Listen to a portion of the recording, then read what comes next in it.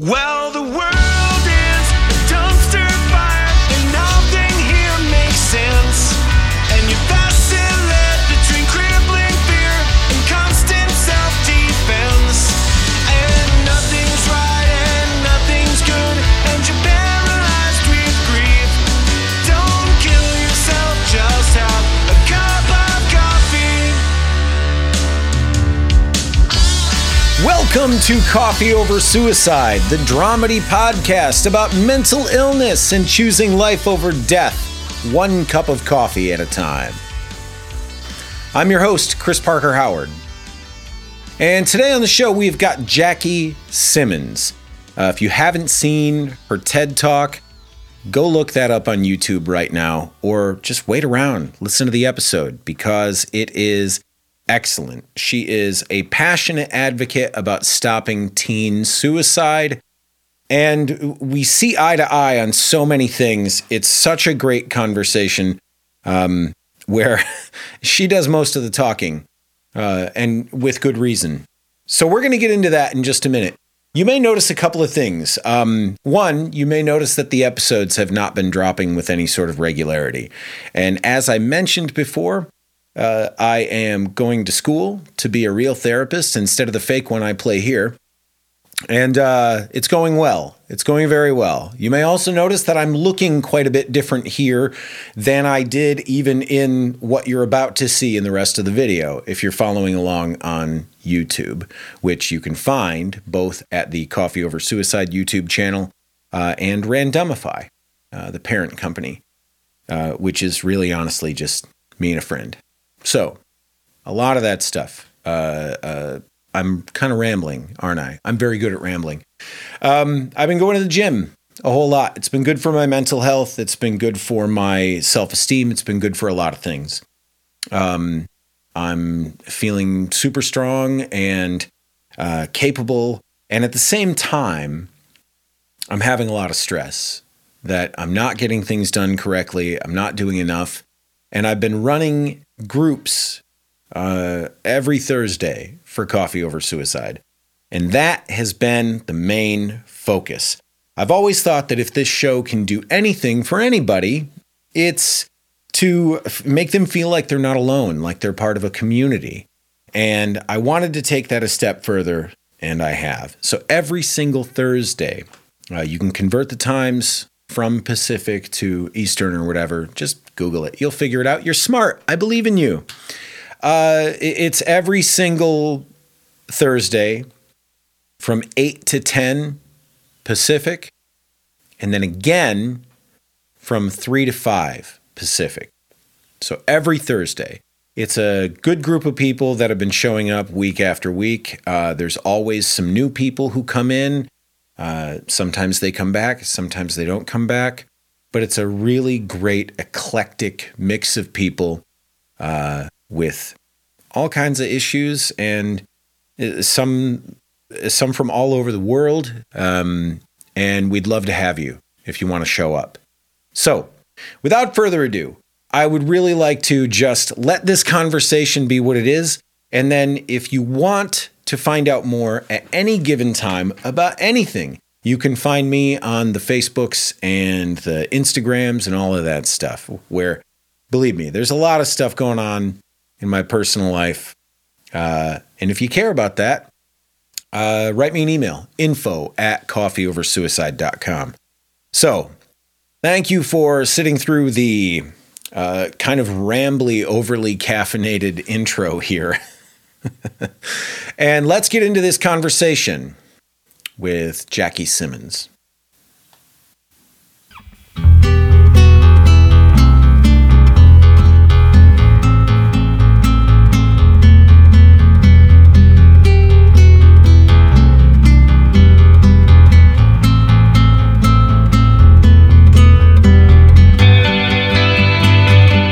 All right. So, I'm going to go ahead and break the fourth wall on this and just let everybody know that we talked for a good 15 minutes and had a technical difficulty.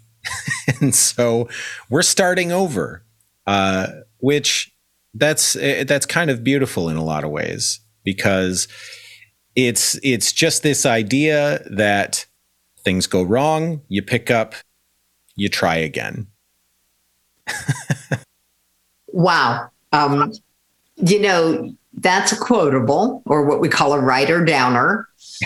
Yeah. Things go wrong. This is life. We are round objects hitting round objects when you're talking about human interaction. We don't know what direction they're going to spin off in. And if you don't believe me, try shooting pool. Yeah. Yeah.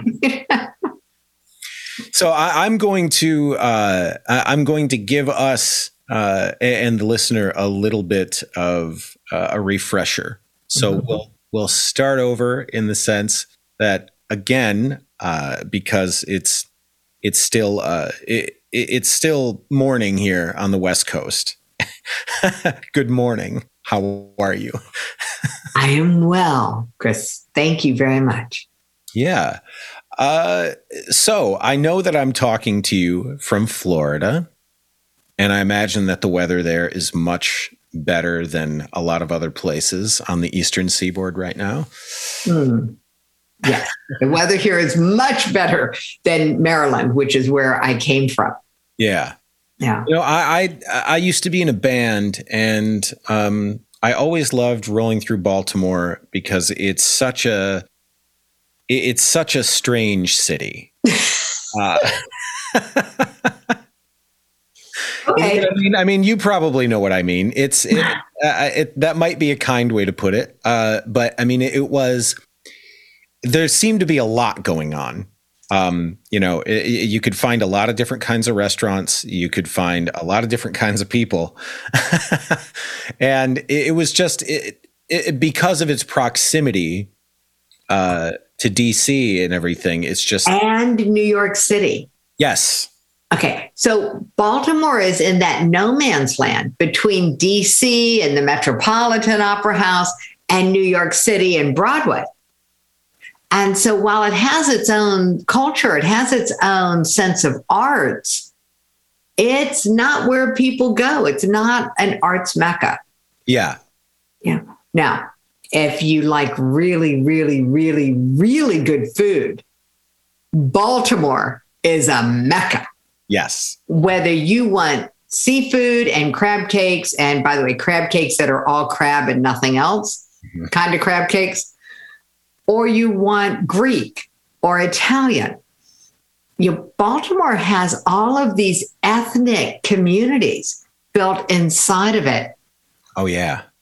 And I raised my kids in Howard County. Hey. Columbia, Maryland. So that's where they all went to school.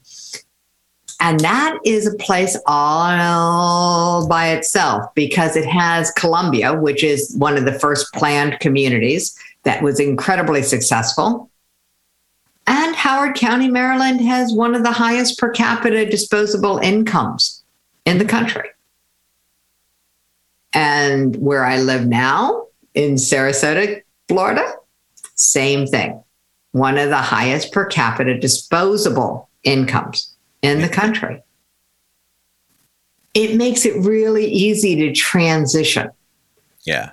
But I'll tell you what, unlike any other part in Florida, Sarasota also has its own freestanding opera, freestanding ballet company, more live theater stages than most metropolitan areas, because this is where John Ringling brought the circuses to winter.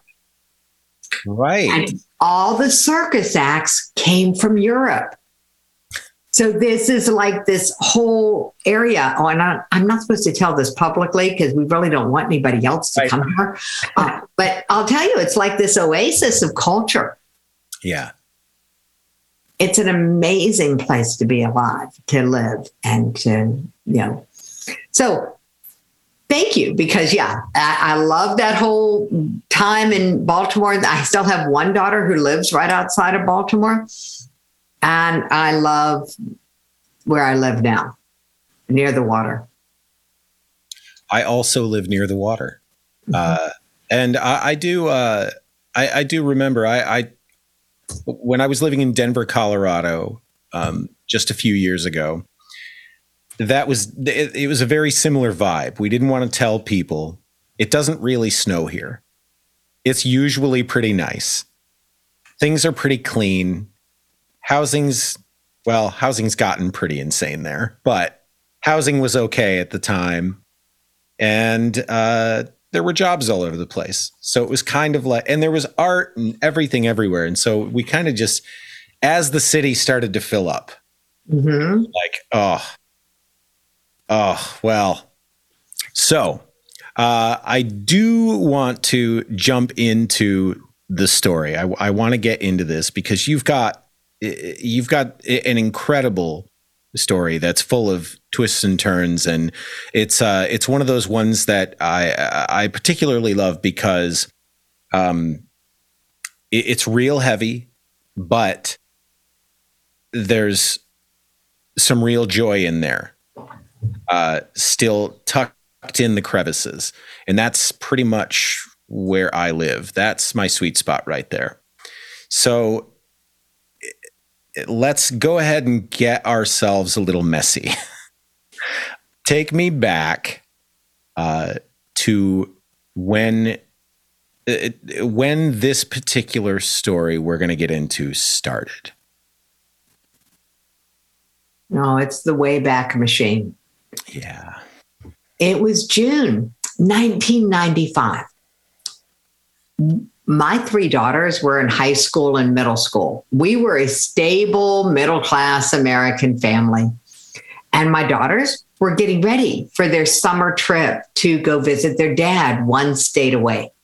Now, I don't know if you have daughters, Chris, but with three daughters, that means only one thing: shopping. My daughter, Stephanie, she was 14. She was in between her sisters, in between schools, and in between clothing sizes. The shopping became an adventure. Outfit after outfit, store after store, nothing fit her. And at the end of the day, we came home with nothing except an attitude. Yeah. Stephanie headed straight upstairs to the bathroom, and I collapsed on the sofa, just grateful to be off my feet. Peace and quiet. And then, Mom, I think I need help. My eyes were drawn to Stephanie's left arm. Blood was dripping off her fingers onto the wood floor. The emotional part of my brain started screaming in terror at the sight of my bleeding, obviously suicidal child. The rational part of my brain started flipping through the files in my head, looking for the date of her last tetanus shot. I wrapped her in my arms and assessed the wounds. They were not life-threatening. Thank goodness. Chris, have you ever been panicky and calm at the same time? Oh, yeah. No, we applied bandages and made plans to visit the local teen mental health. That's what it was. It was a teen mental health facility the next day. Eventually, our tears stopped. The mutual I'm sorries were shared, and she slept. I couldn't risk being away from her. So we slept in the living room, and between us, her handwritten note, her promise not to harm herself again while I slept. Yeah, right. Like I was going to close my eyes that night?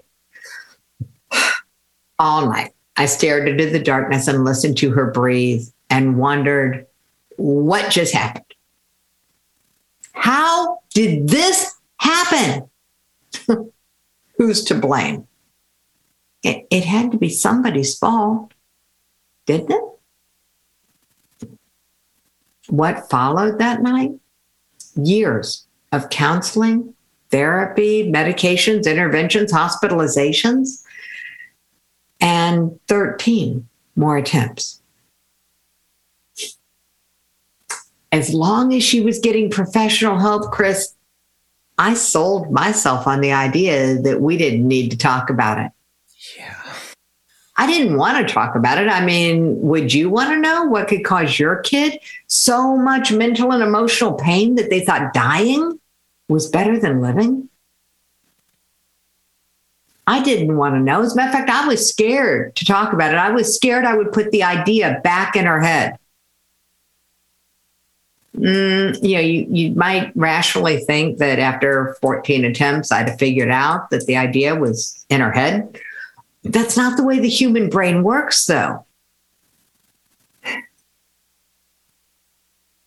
So for 23 years, I didn't ask. And then Stephanie, now 37, broke the silence. It was August the 3rd, 2019. And the day of Stephanie's talk was already hot. It was on the outskirts of Sarasota, Florida. I walked in and greeted the 12 speakers that I had trained to deliver messages that matter. Hey, Chris, you'll appreciate this. Everything worked. The videographer was set, the PowerPoints worked, the microphones worked. Everything worked. Yeah. And the audience started taking their seats. Stephanie was getting into that nervous, excited state you get into right before you give a talk. Mm-hmm. Oh my God, Chris, I am super proud of my daughter. She looks amazing. She had on a dark blouse and a flowery skirt, and her hair was pulled back in combs. And she was first up on the speaker's roster. The lights dimmed.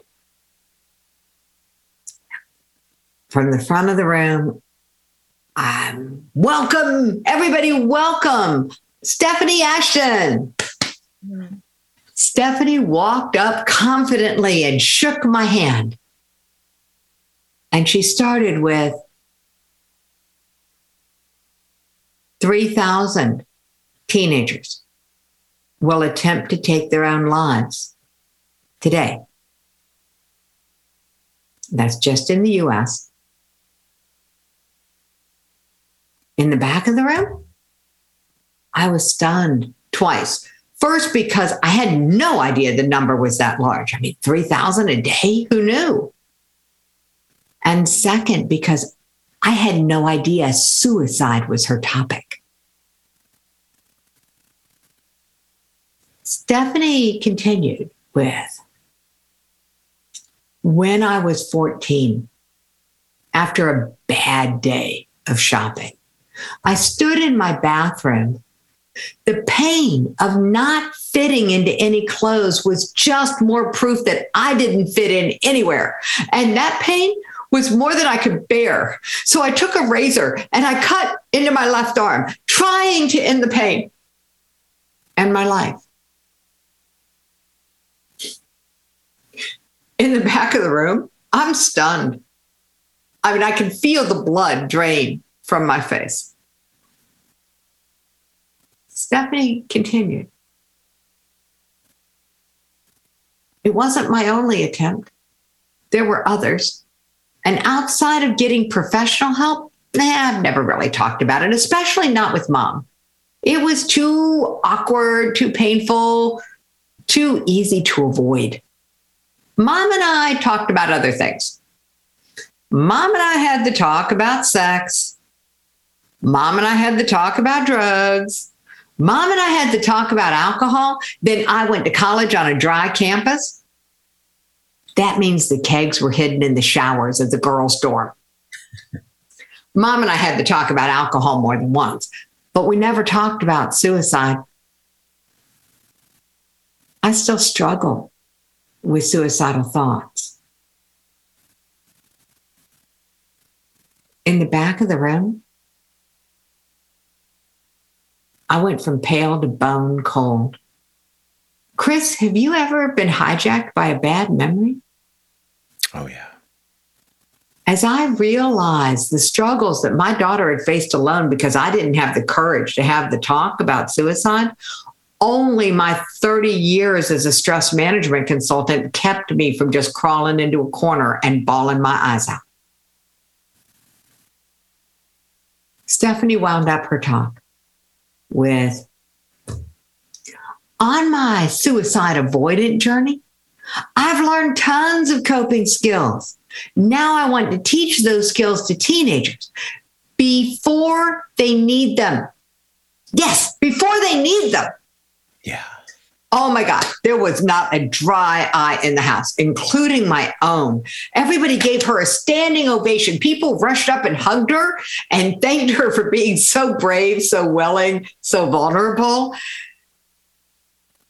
And in the back of the room, I was frozen, totally torn between pride for her bravery and guilt and shame for my cowardice. And Chris, then it hit me. 3,000 a day? Yeah. 3,000 a day. This means, Chris, that every day over 6,000 parents start to live the guilt nightmare that I've lived. And that means every day over 20,000 grandparents, aunts, uncles, brothers, and sisters start to live that guilt nightmare. And that means every day, hundreds of thousands of classmates, teachers, neighbors, boyfriends, girlfriends, all start to live the guilt nightmare that I'd lived, all probably just as blindsided by it as I had been. And then I wondered, Chris, I wondered if Stephanie was right. What if the key to stopping teen suicide was as simple as having the talk about suicide before you think it's needed, before your teen needs the tools? What if we gave them the tools before they need them? I'm like, holy crap, that is so simple and obvious that professionals have tripped over it. You know, simple and obvious, like putting wheels on luggage. Yeah. Yeah. Or putting ketchup in squeezable bottles. Yeah, simple and obvious. So after that day, Stephanie and I decided to work together. I mean, oh my God, who knew that was possible? Along with her sisters, we founded the Teen Suicide Prevention Society, and we started teaching parents and grandparents and aunts and uncles and anybody how to have the talk about suicide before you think it's needed, before your loved one is struggling. And that talk is a simple, science-based talk. It's designed to work with the brain the way the human brain actually works. And it's designed to alert you if you need intervention. Hey, Chris, I got an idea. Yeah. What if instead of talking about the talk, we let people experience it? Would you be willing to role play this with me? And let's just have the talk that stops suicide. Absolutely. Let's do it. Awesome. Okay. So it always starts with the invitation. You know, hey, I'm part of the mission to make teen suicide a thing of the past. I have a guide I need to practice. Would you be willing to practice this with me to help me out? Yes. The answer is almost always yes. And I'll explain why in a minute. But thank you. Hey, Chris, thank you for helping me practice the guide. It's only 4 questions. Are you ready? Yes, I'm ready. Cool. Question 1. Chris, have you heard about the rise in teen suicides? Yes, I have. Thank you. Question 2. Chris, do you have a story? Do you have a friend who's tried or died? Yes. Thank you. Question 3. Chris, have you ever thought of leaving that way? Yes. Thank you. Question 4. Hey, Chris, why stay? What are your reasons for staying? Wow, that's the biggest one. That's the biggest question. There's so much in that. I really love that question. What are my reasons for staying? I'll be honest with you. I've got an unconventional one. Mm-hmm.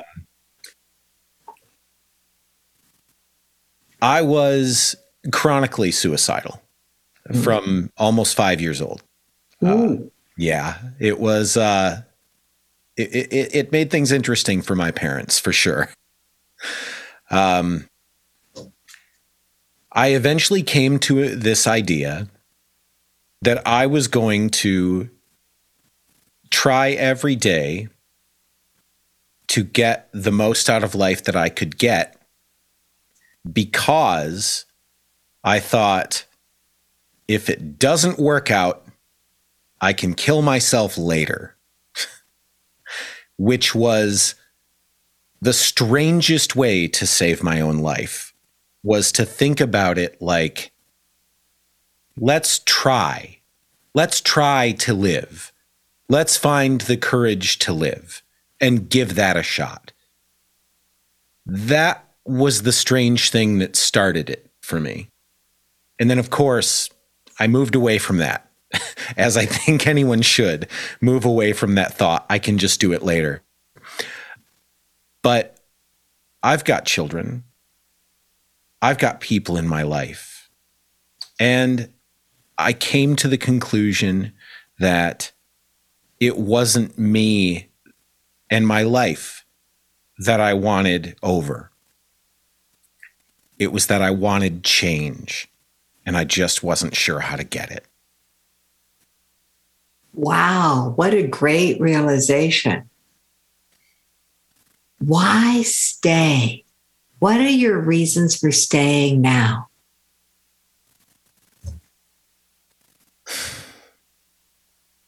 I love my life. I love it now. And I love the people around me, and I love being able to help other people love their lives. The more specific people get with the answer to question 4, the more that what's happening inside your brain is that your brain, all of the energy that was involved in suicidal thoughts, suicidal history, suicidal awareness, all of that energy just got pulled away from that neural network and redirected into this new neural pathway. The new neural pathway is like a file folder in your brain. Yeah. And it's a file labeled reasons for staying. And now any thought of leaving has to get past that file folder, reasons for staying. We call this building a buffer, backing people away from an edge they may not have even known they were near. Yeah. We know that when you back people away from the edge with this simple 4-question guide, if you back them away from the edge, you'll never have to talk them off a ledge. Yeah. Never. So, a couple of things I want to point out. Parents, I want to let you off the hook. If you've been waiting for signs that your kid's in trouble before having the talk about suicide, we believe you're looking for trouble. Because we live in a day and an age where the first sign that somebody's struggling is often an attempt, and they don't all survive. So better to just assume that we are all at risk. We call this war with 2 A's. We're all at risk. And once you just accept that, then you have this talk with the 20 people that you would miss the most if they were gone for any reason. And it's really super simple. We give the script away. We give the training around it away for free at the Teen Suicide Prevention Society.com website. It's all there for everybody. We want you to be having the talks with the 20 people you would miss the most. Now, here's 2 things about the script. First, it has a fail-safe device. The fail-safe is that if someone says yes to question 3, they have thoughts of leaving, and no to question 4, they have 0 reasons for staying. Stay with them and dial 911. Yeah. They'll hate you for it. Mm-hmm. And they might still be alive next year. You might save their life. Now, here's what's funny. Thousands of talks. The number of times that someone has said yes to question 3 and had 0 reasons for staying at question 4. Chris, you want to guess the odds? That's got to be pretty low. 0. Zero. And here's why. People who are struggling with suicidal thoughts, who are struggling with deep depression, mask. They lie. And here's what's brilliant about it when they do that. When they lie about having reasons for staying, their brain is hearing their mouth answer the question that they have reasons for staying. And it is building out that same folder in their head. Now, all of a sudden, their subconscious mind has this folder, this block against the negative echo chamber that says, oh, we have reasons for staying. Yeah. Because the one thing that your subconscious accepts is what you say. Yeah, exactly. So there was a Jedi mind trick that I did on all of your audience. Is it okay if I fess up now? Yes. While you were answering the questions, Chris, because of something called mirror neurons, every single listener, their brains were firing in the same way. They went through this funnel of bringing it down, making it personal, and then flipping it on its ear, redirecting, pulling that energy and redirecting it into a new neural pathway labeled reasons for staying. So however many people listen to this have just been backed away from an edge that they may not have even known they were near. Yeah. So thank you, Chris. Oh, thank you. You know, I am one of the biggest fans of cognitive behavioral therapy. Mm-hmm. I'm a big fan of it. I've had a lot of success with it. And the thing about it that I like so much is very similar to what you're talking about here, which is the fact that you can actually physically change your brain with thoughts and actions. You can physically change the way your brain operates. You can create new neural pathways and you can essentially rewire yourself. It's possible. And I think that this approach is absolutely amazing. I'm a conscious transformational master coach. And the combination of my history as a stress management consultant, and I'm also an emotional resilience grandmaster. So all of that informed how we built out that talk at the Teen Suicide Prevention Society. What we know is that you can't do it wrong. All you have to do is read the script. It's designed, that guide is designed to be read verbatim. It's super, super simple. We believe you can't do it wrong. And we have all the tools to support anyone who wants to have the talk. And we will show up anywhere. You got a group, you want a demo of how this works, how to get teenagers or any age group engaged, role playing this talk with each other. All they have to do is get engaged with this material and you are building that. We call it suicide proofing. For the adults, we call it suicide proofing. I get a lot of flack for that. I also say that suicide prevention, pure prevention, when you're not looking for signs, trying to intervene, when you're doing pure prevention, this is a lot of fun. I take a lot of flack for that too. The main thing is that if you're willing to play, we've got all the tools you need. We've got all the support you need. And we are having a lot of fun over here at the Teen Suicide Prevention Society because we don't believe in waiting for signs. We believe that suicide is a naturally occurring part of the negative bias in your brain, part of your problem-solving mechanism. And Chris, we never, I also have a full Advocate for Living training program.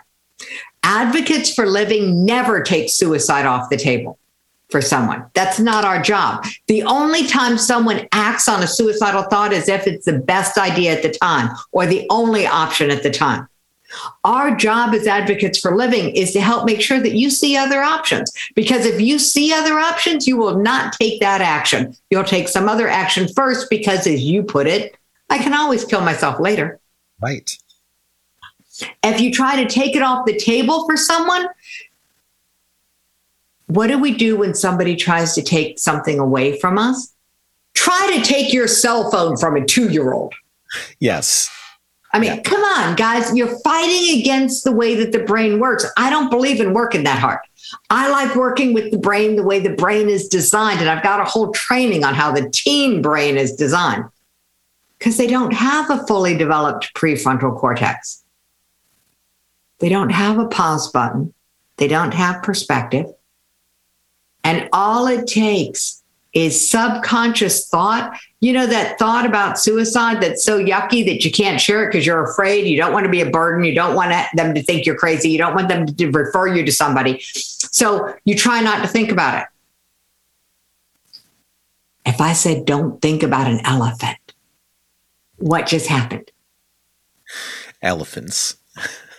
The more you try not to think about a suicidal thought, the more you are doubling down on it because now you're thinking about not thinking about it. We call that the negative echo chamber. Your subconscious mind is elegantly designed to bring about what you think about. So it starts looking for opportunities and creating plans to bring about what's important to you, because if you're thinking about it, it must be important. And with a teenage brain with no pause button, all it takes is opportunity to cross subconscious plan and they're gone. Yeah. Kids are waking up in emergency rooms going, I don't know what happened. And it's true. Their conscious brain was not involved, guys. That's why it's important to break this topic open, to break the silence on suicide before you think it's needed. Please break the silence. Have the talk. I cannot thank you enough for having this talk with me today. And, you know, I'll leave you with this. I'm 45 years old. There are so many times in my life where I came very, very close, perilously close to not being around. I have had an ambulance called on me, and I was very angry and swore I would never talk to that person again. And I'm here today to forgive that person. I'm here today in spite of myself and in spite of all these things. And occasionally, because I've got these things wired in me, the way that I've got them wired in, the idea of suicide comes into my head, but it doesn't stick the way it used to. It comes in like it's an option, the same way learning to train poodles how to ride a unicycle would enter my head as an option. It's not the one I'm going to reach for. It's a naturally occurring thought. Freud said suicidal thoughts are normal. We've just become afraid of them, and that's where they have their power, not the thought. It's the emotion. Yes. So anyone who wants to know more can always find me through the Teen Suicide Prevention Society. I'm easy to find on social media, and I teach people how to have control over their thoughts and emotions. That's what we do. Thanks for talking to me today. Thank you, Chris. Wasn't that great? I really love a lot of the way that she framed these things in a way that is super relatable to me as a person. I hope it was relatable to you. It was impactful and punchy, and I love everything about it. And if you want to get some more Jackie in your life, and I know that you do, you can go find the full TED Talk on YouTube. You can also go to her website, JackieSimmons.com, where it's got all kinds of resources for different courses and classes and things like that. As for me, I will be putting together a series of episodes focusing on musicians and comedians and things like that again very soon, as the 30th anniversary of the Crispy Music Festival comes around in August in Saginaw, Michigan. And there will be more details on that coming soon. But until then, don't kill yourselves out there.